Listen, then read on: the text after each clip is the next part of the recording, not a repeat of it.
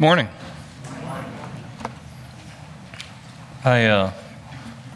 Excited to be with you this morning.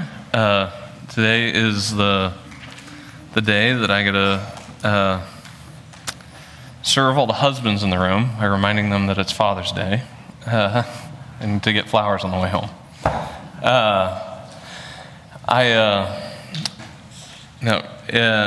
Truthfully, I think one of the things that I very much, appreciate about days like today is that it is an opportunity for churches to do, what churches are uniquely equipped to do, where simultaneously we can celebrate the blessing of mothers, thank the mothers around us for their stewardship and their calling. We can simultaneously celebrate those among us who are spiritually mothering the congregation faithfully, and at the same time that we celebrate with those who are celebrating, we can mourn with those who mourn and recognize that today is a difficult day for others. And so my encouragement to you all, though I'm sure we all have family gatherings and things this afternoon, that we spend some time after church just loving each other well and encouraging those who need to be encouraged, and strengthening other mothers who are tired, and just loving each other well. This morning, I want to say, I want to prepare you. I don't really know what to warn you of, but I want to warn you that I'm going to preach topically this morning, which, if you know me well, it's very good that for just to say, what does the text say? Because it kind of keeps me on track. And more than that, I suppose this morning we're going to kind of spend some time talking about the state of the church and some potential challenges moving forward, and kind of overall that some of the emphases we see as kind of governing our life as a church in the New Testament. And so it may be that we don't get done until 2, but I assure you it'll be time well spent. I want to start by maybe making an analogy that occurred to me this week that probably, pretty well describes where we're at. But to start, I'll tell you something about myself. I am not particularly athletic. Really not athletic at all, honestly. My joints grind like they're 80, and they have for most of my life. I probably wasn't all that athletic to begin with. The only thing I ever had growing for me is I got taller faster than most of my peers. And that meant I got to play tight end for a short window, and then I wasn't good enough to do that. I was never big enough or strong enough to really earn a spot on varsity, but as I got older in high school, my weaknesses notwithstanding, our team had a problem. I went to a small school, Palmyra, and there was an opportunity in front of me that was probably unique to small school teams, in that we had guys on our team who were much bigger than I was, much stronger than I was, but while they were physically capable of playing the position of lineman, they struggled to do other parts, like remember the count between the huddle and the line.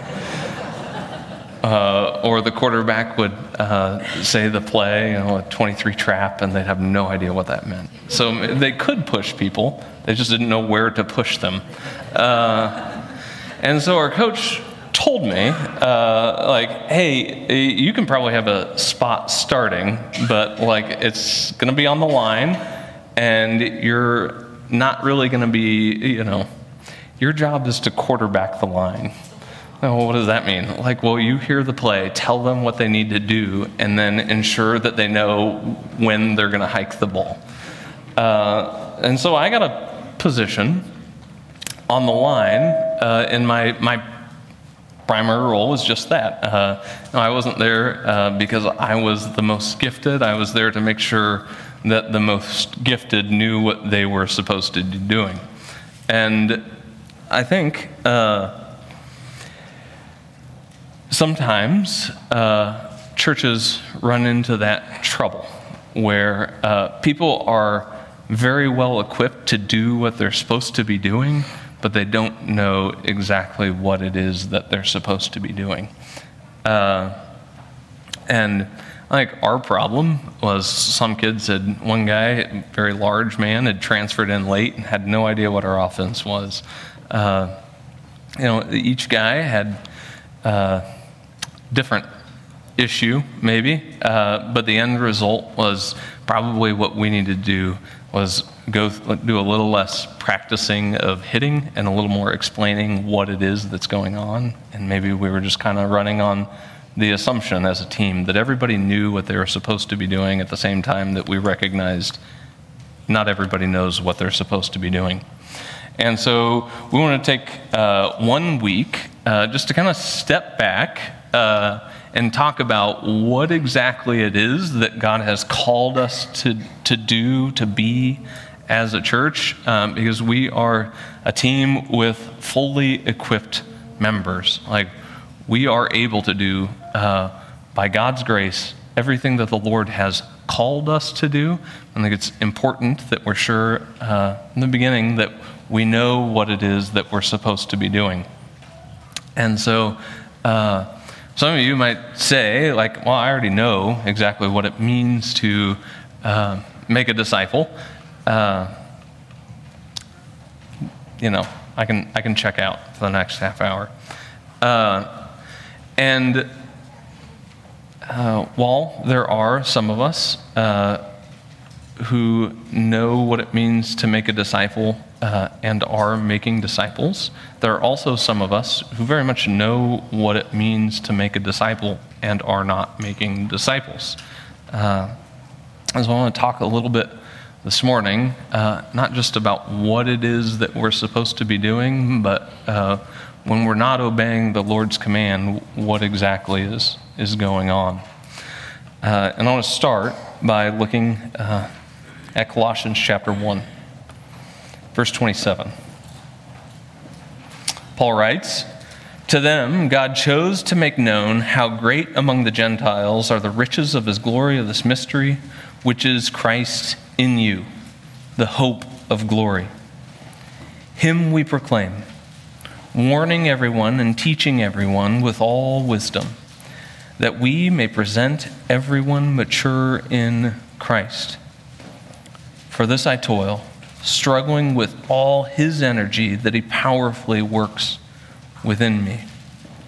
Now I want to start here because many of you will recognize that phrase in verse 28, that we may present everyone mature in Christ, is how we've long summarized our understanding of what our mission is, that we are endeavoring to present everyone mature in Christ.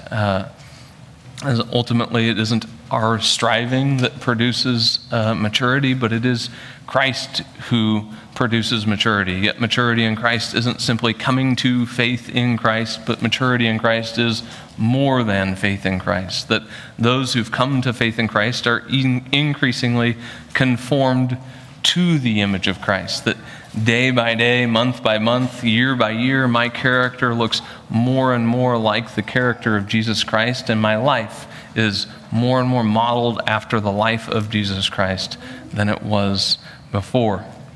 And everyone. That our interest isn't just to see that everyone in this room is increasingly like Christ Jesus, but our interest is to see that all people that we can possibly interact with hear the gospel, or invited to respond to the gospel, and Lord willing, join us in increasingly becoming like Christ. And at the same time, that is our charge. In verse 29, Paul beautifully, "For this I toil, struggling with all my not my.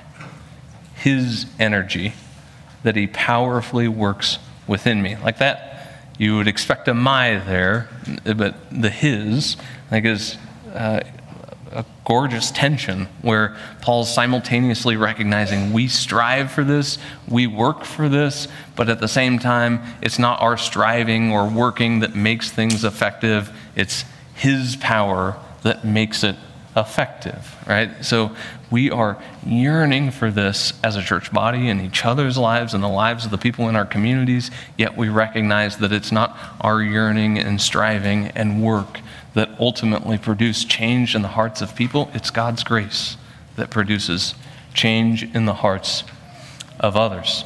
So I'd like to pray, and then I'm going to flesh this out a little bit. Let's pray.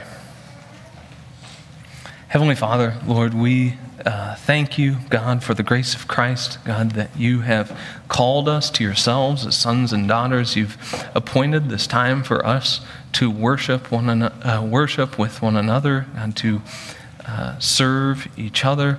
And Lord, we pray that you would be glorified in the unity of this body and in the song that we sing, Lord, that Christ would be exalted.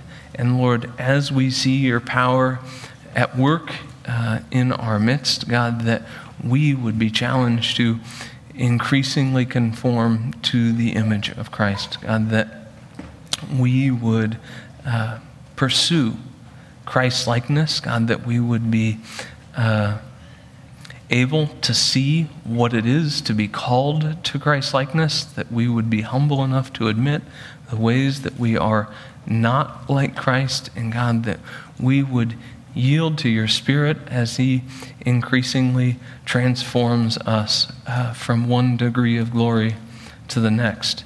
And God, we pray that even as this happens in our midst, God, that you would use your work here to adorn the gospel of Jesus Christ. God, that you would use evidences of your grace to draw others to the grace of Christ. And we pray that you would build your church, and we pray that you would be glorified. In Christ's name, amen. So I think when we talk about making disciples, there's probably one misconception that's so common that it needs to be addressed kind of from the outset. And I want to be careful about how I say this, because there's something that I want to say, but there are lots of things that the thing that I want to say might imply that I don't mean to imply. So if that was confusing, it's about to get more confusing. When Christians talk about like maturing in Christ or growing in Christ, we make I don't want to call it an unfounded assumption, because it's not true, but it's like a half-truth. And probably those are the enemy's most devious tricks, is when he takes something that's almost entirely true and sprinkles in just enough of a lie that it becomes not true. And I think one of those, for sure, is the number of Christians that labor under the idea that becoming more like Jesus means only knowing more about my Bible. Now, I would certainly never tell anyone in this room that you shouldn't labor to know your Bible better than you know your Bible now. It's God's Word. And God uses it to transform people's hearts. The better you know your Bible, the more you are, I think, opening yourself to the convicting, powerful work of the Holy Spirit. Yet, I think it is entirely possible for a person to know a lot about the Bible and look nothing like Jesus Christ. And so, if we make the mistaken assumption that all there is to being more like Jesus is knowing more about my Bible, we can get pretty far away from Christ's likeness and think that we're on the right path. Right? That became incredibly clear to me when I was at UNL. I took a class on the Gospels. I thought, how bad could it be? And then I learned. It sounded interesting. I knew we're not going to agree. He's not a Christian, but I would like to better understand the way that higher critics think about the Bible, and this is a good opportunity. So I took the class. And he definitely was not a Christian, but one of the things that amazed me in the class is his recall of the Gospels was bar none better than anybody I've ever met, better than anybody I ever met in seminary.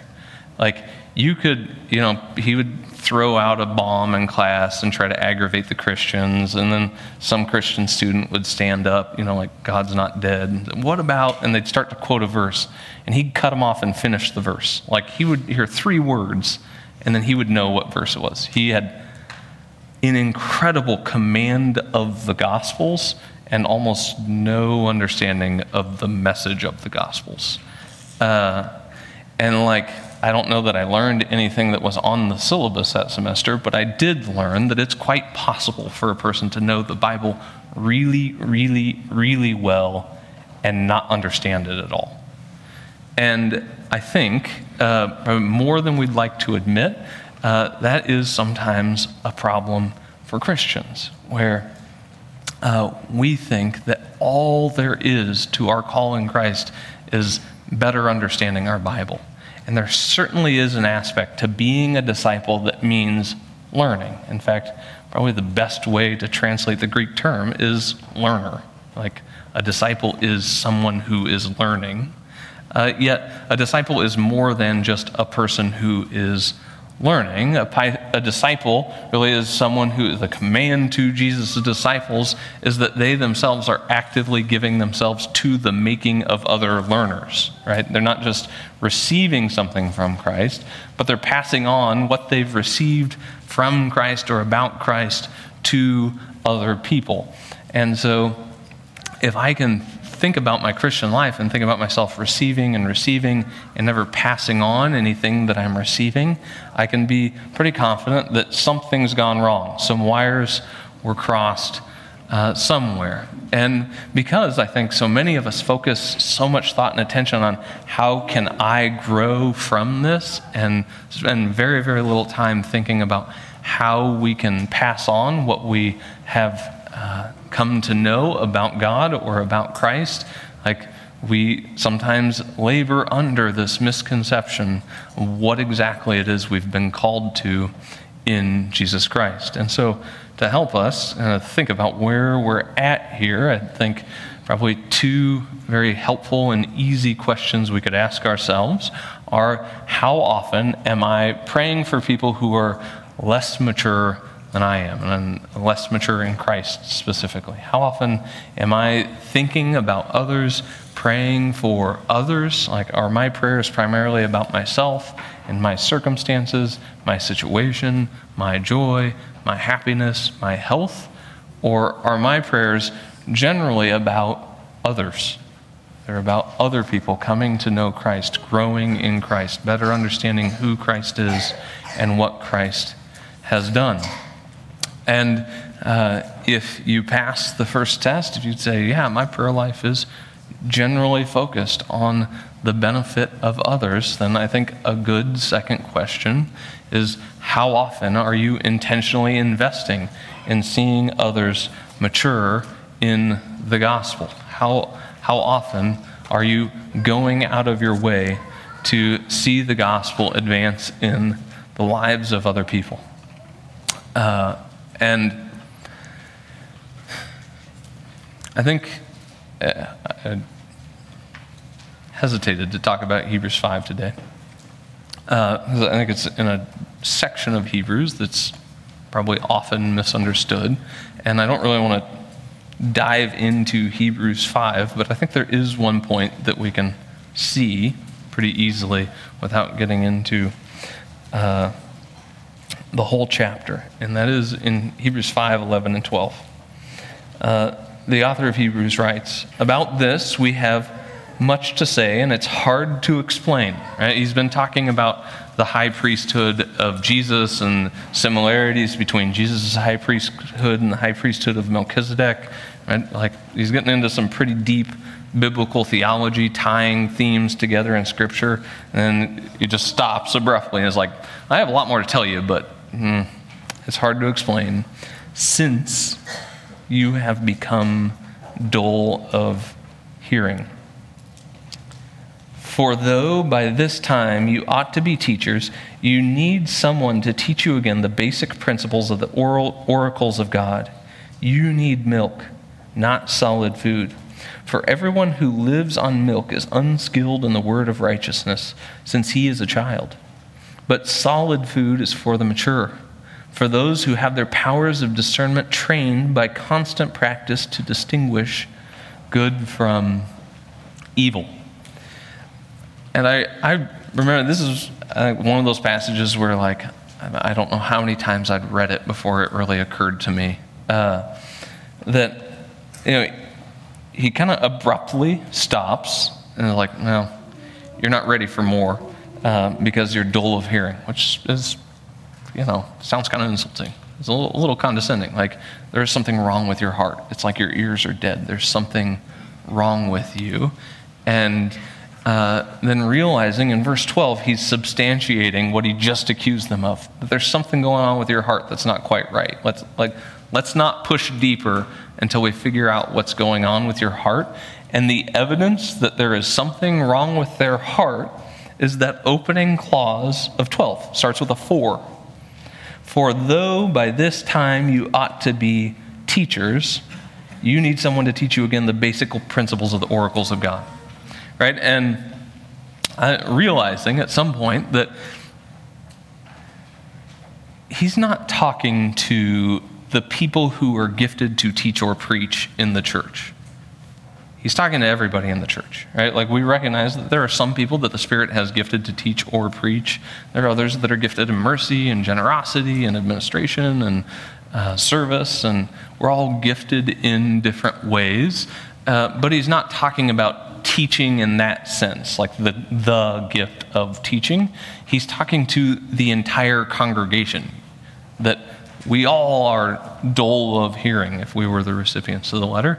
And his substantiation that we all are dull of hearing is that we ought to be teachers by now, right? That essentially he's saying that we are far enough in Christ that we ought to be handing off what we know about Jesus Christ to people who are less mature than we are.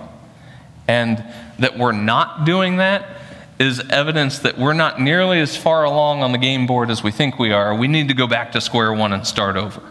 Right? That if we're not passing off what it is that we know about Jesus Christ, then we're not mature. Like, we're not doing what a disciple does if we're not handing off what we know.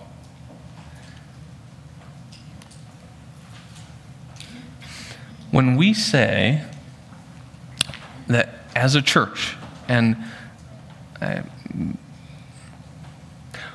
when we say that we think our goal is to see everyone mature in Christ, we don't think we're picking like one thing out of the basket of things that a church could do or could focus on, and that's our thing and other people can have other things. We understand this to be the central charge of Christ to all churches. That he is very clear that the church's responsibility is to make disciples.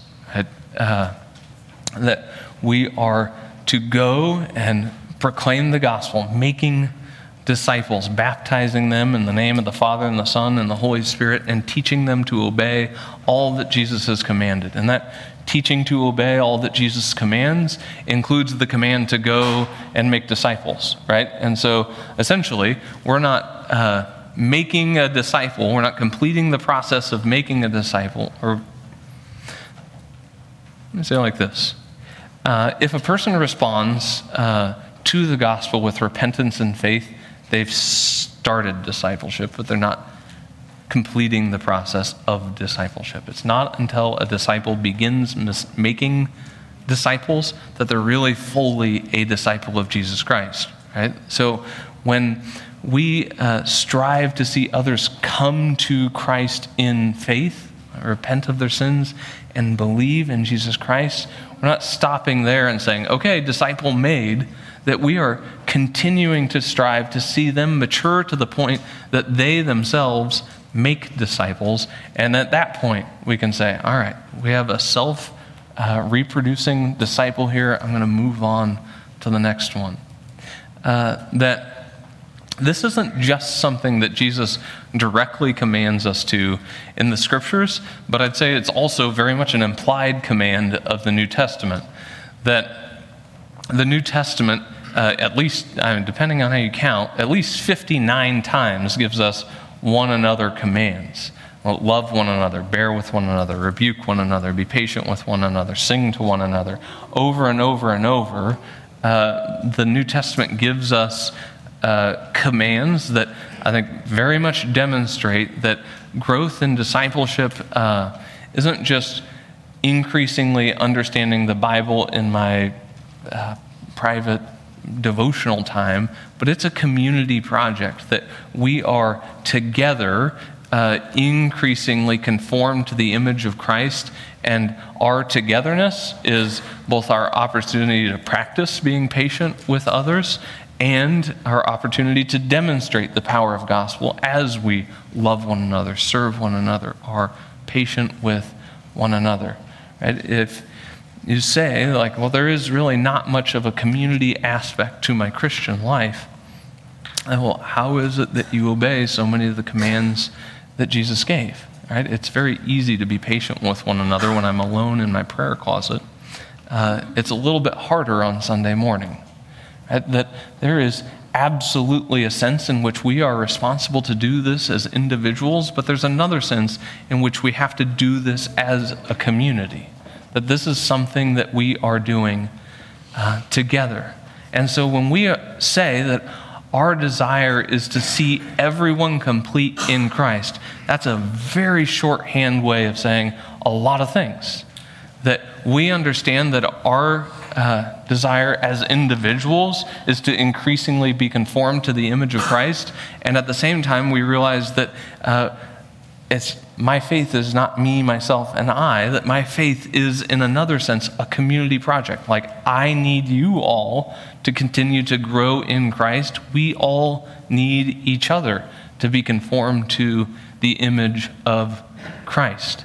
And so for the next 6, 8, I don't remember how many weeks, Dean and Sam are going to be preaching through what it looks like to be a more compelling community in Christ. How can we demonstrate the power of the gospel to one another and be edified, and at the same time winsomely demonstrate the power of the gospel to other people who do not yet know Christ, so they can see the gospel at work in us. In short, then, making disciples is not just something we can be doing as a church. Making disciples is something we must be doing as a church. It's essential to who we are as a church. And that doesn't mean just sharing the gospel with people who've never heard of Jesus before. It means if there's a person in this building who knows who Christ is, who's received them as Lord and Savior, but has never made a disciple, that we come alongside that person and help them walk into greater obedience. Like, what does it look like for you to go out and make a disciple where the Lord has put you? And if you can look around the room and not find a single believer that doesn't know their call to make disciples and isn't obeying it, then start looking outside the building. Find somebody who's never heard of Jesus Christ, or somebody who's heard the gospel 1,000 times but hasn't received him, and seek to disciple them. If you're like me, I think a visual person, this was very helpful for me to kind of crystallize the idea. And if you've gone through the membership class recently, I'm sorry you have to see it again. But as we think about what it means exactly to grow in maturity, I think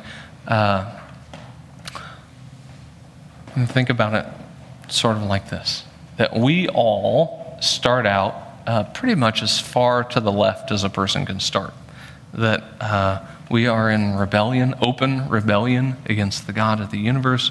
We, especially if we don't grow up in a Christian home, maybe don't hear the name of Jesus for some time, like that we are in as spiritually dark a place as a person can get. And that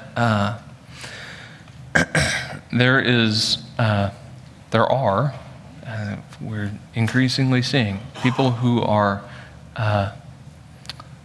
more or less dark in some ways, but that at the end of the day, wherever a person is in terms of the kingdom of darkness, that if they die or Christ comes back without them taking the step of repentance and faith, that they belong to the kingdom of Satan. And that once a person takes that step of repentance and faith, they step out of the kingdom of darkness and into the kingdom of light. That it doesn't matter how much or how little they mature in their journey towards Christ-likeness, that if they die or Christ comes back, they will spend eternity in the kingdom of God. That in one way, that dividing line, repentance and faith, is the only thing that matters in separating the kingdom of darkness and the kingdom of life. That is the single most important thing. We are pursuing that certainly for everyone in this room, for every child that the Lord has entrusted to us, but not just in this room, for everyone in our communities. We want to see everyone take the step of faith and repentance. Yet, the New Testament is clear that that isn't the only call of the Christian, that I am a slave to righteousness, that I am responsible to work out my own holiness with fear and trembling, knowing that it is the Lord who is at work in me. Over and over, the New Testament charges me to be increasingly conformed to the image of Jesus Christ.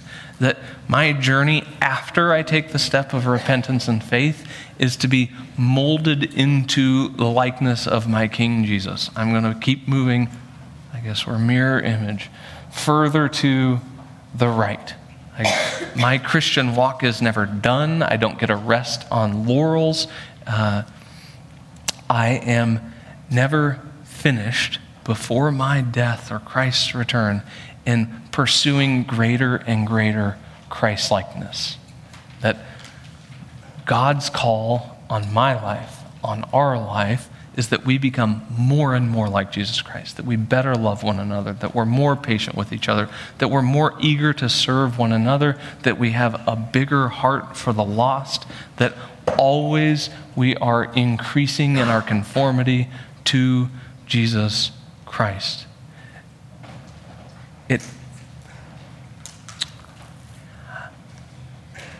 And I think part of what we need in the next season ahead is that we all kind of think of one mind about what exactly it is this looks like. And I think one way potentially that we could help is to say, like, kind of as we evaluate ministries that the church could be doing or ways that we could be expending ourselves, we're recognizing that generally there are probably 4 groups of people. I mean, everybody's an individual, but there are kind of 4 general groups of people. There are people who need to be engaged because they have no idea who Jesus Christ is. Maybe they've never heard Jesus Christ named. Right? We had an opportunity to engage in refugee ministry, Lincoln, over the last year and a half because the Lord opened the door to a group we don't often see, people who had actually never heard Jesus Christ named or had no real understanding of who he is. But even as the Lord opened a door for a ministry like that, there are other people in our communities, probably most people in our communities, are people who've heard the gospel 100 times or 1,000 times or 10,000 times, but have not repented or believed. They know the gospel, but they don't understand it. they haven't stepped out of the kingdom of darkness. And that we as a church have to think strategically, not only about how we're going to engage people who do not yet know Christ, but also evangelize the people who don't yet understand what it is that Christ is offering them. And the group of people, us, who are working towards that end, are likewise sort of in two groups, or two primary groups. We are people who are being established in the faith. We very much have repented and believed. We've trusted in the Lord for our salvation. But in most ways, we are sort of immature in the faith. Excuse me. And then there are others of us who are absolutely equipped. We understand that the calling the Lord has given us. We're eager to do it, and we are relentlessly pursuing it. Right? And as I said, I think one common misconception about what it is to be a mature believer versus an immature believer, or how do we pursue increasing maturity in Christ, is that all there is to maturity in Christ is better understanding my Bible. And I think that doesn't quite land. There is an element that the more I understand my Bible, probably the more mature I am in faith, but not necessarily. Likewise, I think it's common to think that a person's length of time in Christ directly correlates to their maturity. That is, if I've been a believer for 30 years, then I'm pretty mature in Christ. And if I've only been a believer for a year, I'm not all that mature in Christ. And while, again, I would suggest to you that there probably is some truth to that in a general sense, that, again, if we've assumed that length of time in Christ equals maturity in Christ, we've probably made a mistake, right? That I would suggest to you that the thing the New Testament seems to scream to me separates the established from the equipped, or those who are less mature from those who are more mature, those who have put on the mind of Christ, right? And specifically in Philippians chapter 2.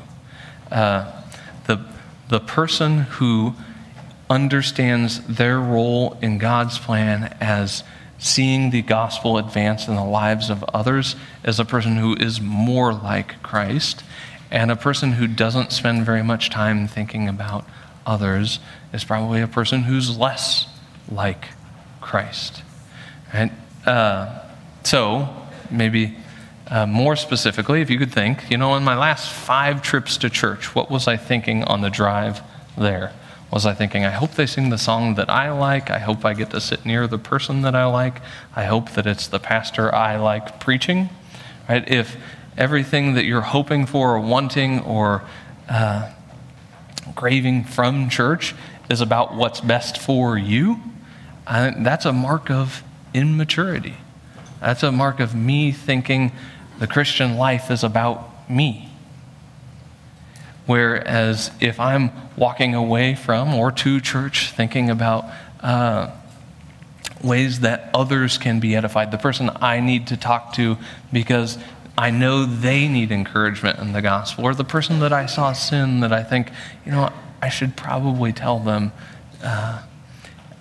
brother, sister, I don't know that this is helpful to the body. And that if I am looking at ways that I can serve others in the gospel, that is a mark of Christ-like maturity. And I say this now because we are absolutely entering a season where it's all hands on deck. We are not in a time where we can say, I see that needs to be done. Somebody should really tell the elders about it, or somebody should mention it to a deacon, or I really hope somebody addresses that. And that we as a church body need to be increasingly others-focused, eager to serve as the Lord served, so that we can see each other grow in Christ-likeness. And ironically, so that we can grow in Christ-likeness. I would suggest to you, because I think probably God does appreciate some irony,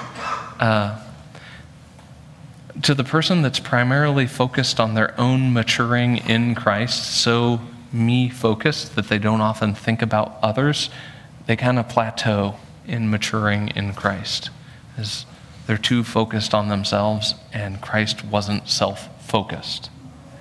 To the person who stops thinking about what they need to do to make themselves more mature in Christ and starts spending more time thinking about other people, that person then is themselves maturing in Christ. I am suggesting to you that we all could spend less time thinking about ourselves and more time thinking about others. And in God's economy, that is the thing, that is the most self-interested action we can take. Like, God will use that to further conform us to Jesus Christ. And I'm not saying that you should never think about yourself.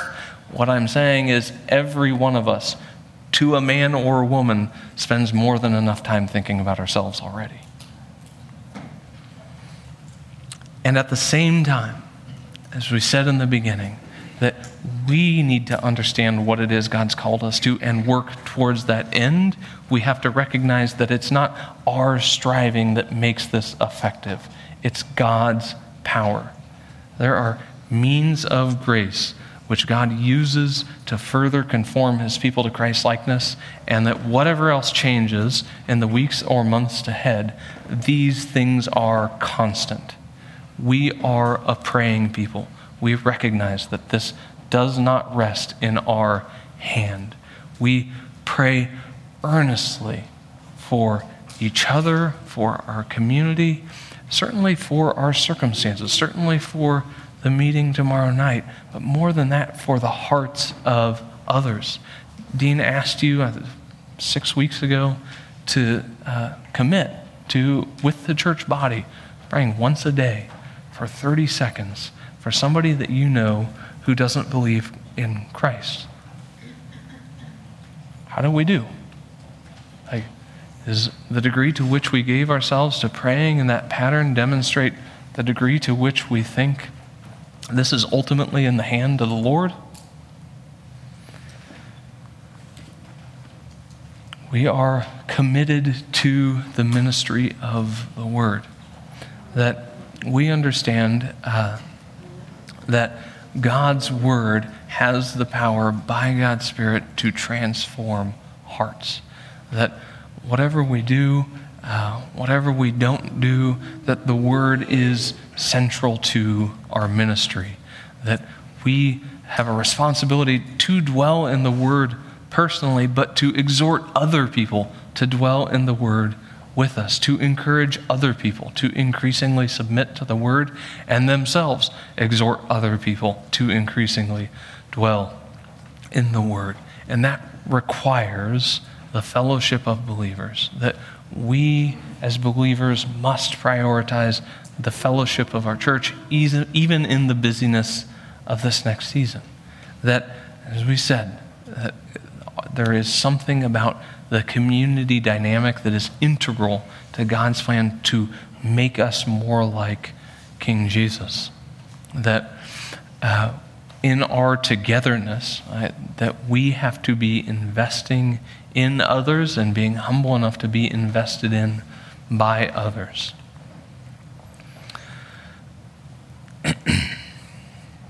And that if you like 1, 2, 3 simple, this is it. That whatever else happens, whatever other changes there are, even as we might call you to do things that are uncomfortable, we are still absolutely and always committed to further embracing a culture of disciple making. We understand that is our calling as a church. That's Christ's calling to the church, that we are striving to make disciples from now until Christ's return, that there may be people from every tribe, tongue, language, and nation standing before the throne on that day. That we are increasingly understanding our responsibility to equip each other for the work of ministry. That, like I said, seeing someone receive Jesus Christ as their Lord and Savior is the first step into discipleship. I don't walk away with the job unfinished, that our responsibility is to pursue one another, to exhort each other to make disciples. That if a person's never understood their call to make disciples, or maybe if a person went through an incredibly difficult season and hasn't made one for a while, our responsibility to one another is to encourage each other to faithfulness in this call. And then as God multiplies the number of disciples, we engage in intentionally planting churches. That God ultimately uses individuals, but there's something unique in God's plan about the community of the church coming together, adorned by the gospel, drawing others to faith in Christ. Excuse me. That we are ultimately all called to be disciple-making disciples, people who live out the one another's, people who struggle together, side by side, striving for the sake of the gospel. That we give ourselves, not just to our ministry personally, but as the Lord gifts us, to further encouraging the ministry of the church, like our collective ministry with one another. That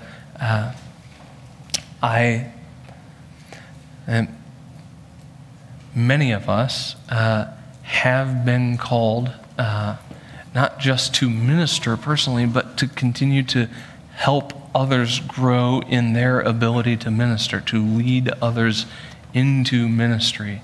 And want to ask you, church body, to prayerfully consider whether the way that you serve now is the fullest and most faithful stewardship of the gifts the Lord has given you, or whether it's what I've always done.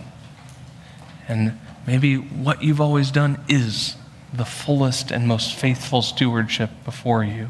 And maybe it's not. And to that end, to continue to strive as a church body to see churches planted. I keep reminding myself, and I want to say it publicly to you all, that in some ways it feels to me like seeing a church planted in Hickman is the finish line, and in other ways I think we need to know that it's the starting line. And that there are lots and lots of communities south and east of us with no compelling Christian witness. That there are people in Lincoln who have never in the history of the world had access to the gospel. I'm happy to see any and every church planted in Lincoln, but our heart as a church, I hope, is increasingly to see people without direct access to the gospel receive direct access to the gospel. And so to that end, let me be very specific about what I'm asking you to, what Dean and Sam will be calling you to as a community in the weeks to come. If you're a person that would say, yeah, I don't make disciples. I can't. Like, you don't understand what my health situation is. You don't understand what life's been like. You don't understand. If you genuinely believe you can't, like, I'm not here to tell you your reasons are good or bad. I'm saying that our responsibility as a church body is to come alongside of you and see that you don't stay there. Right? Like, we want to encourage you to grow in faithfulness to Christ. And so pick this up out in the hallway and begin praying. Like, God, put one or two people on my mind, people that really seem like they're mature in Christ, people that seem like they care about me, and ask them to disciple you. Say, I want to better understand what it is to walk in obedience to Christ. Like, help me.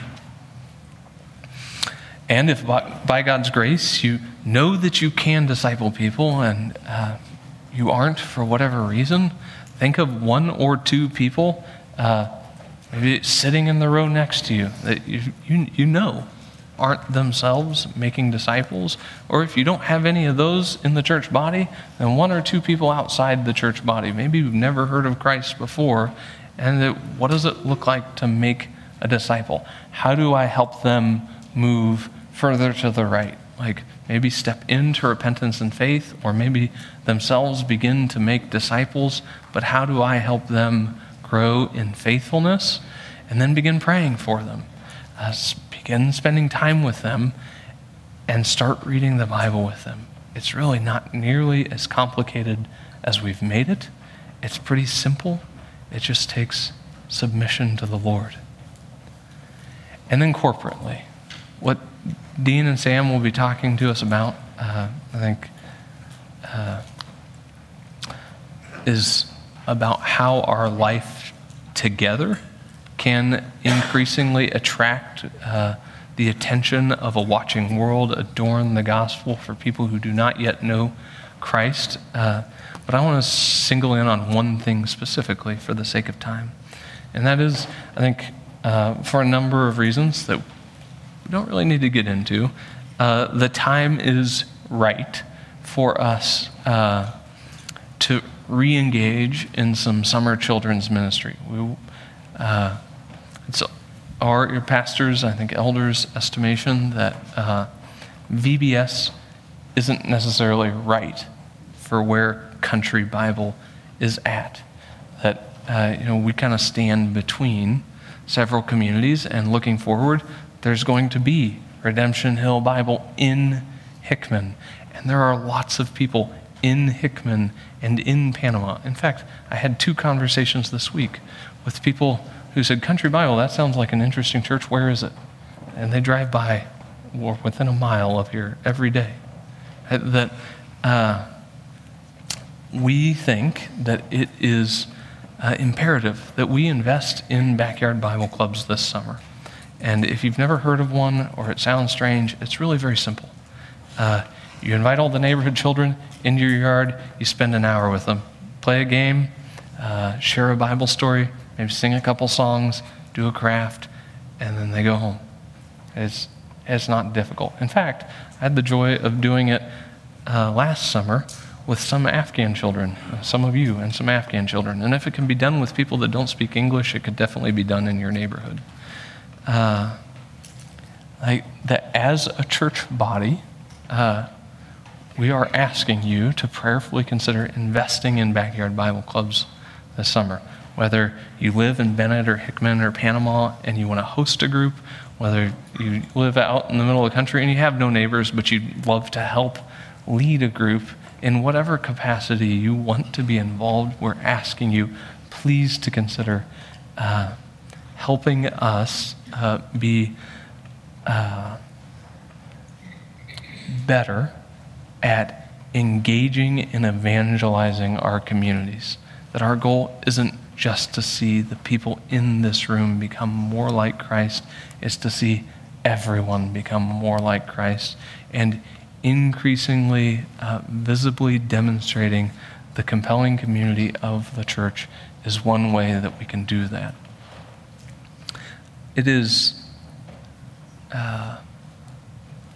genuinely my hope that you don't take what I say this morning to be disappointment in any way, but encouragement to greater faithfulness.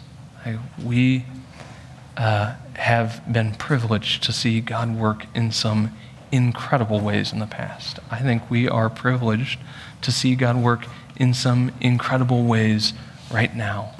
But we never, as a church, want to be people who rest on our laurels. That we always want to be striving, pursuing greater faithfulness in Christ, even as we understand that our striving earns us no acceptance or love from God. That He's already entirely accepted us in Christ, that he loves us fully in him. We recognize what it is that God has given us in Christ and eagerly seek to hand everything back to him in faith-filled awe. Let's pray. Heavenly Father, we thank you, God, for your grace in Christ. Lord, even as we recognize the many examples of your grace and faithfulness in and amongst us, God, we can also recognize ways in which we could better steward the gifts you've given to seek your ends, to see the gospel advance and the church built. And so, God, we pray that you would continue to cultivate in us hearts that would both celebrate the graces that we see, even as we seek greater faithfulness. God, help us, Lord, to see the gospel in clarity, to hold it tightly, even as we extend it freely to people who do not yet know you. We ask that you would do this for your glory, and in Christ's name, amen.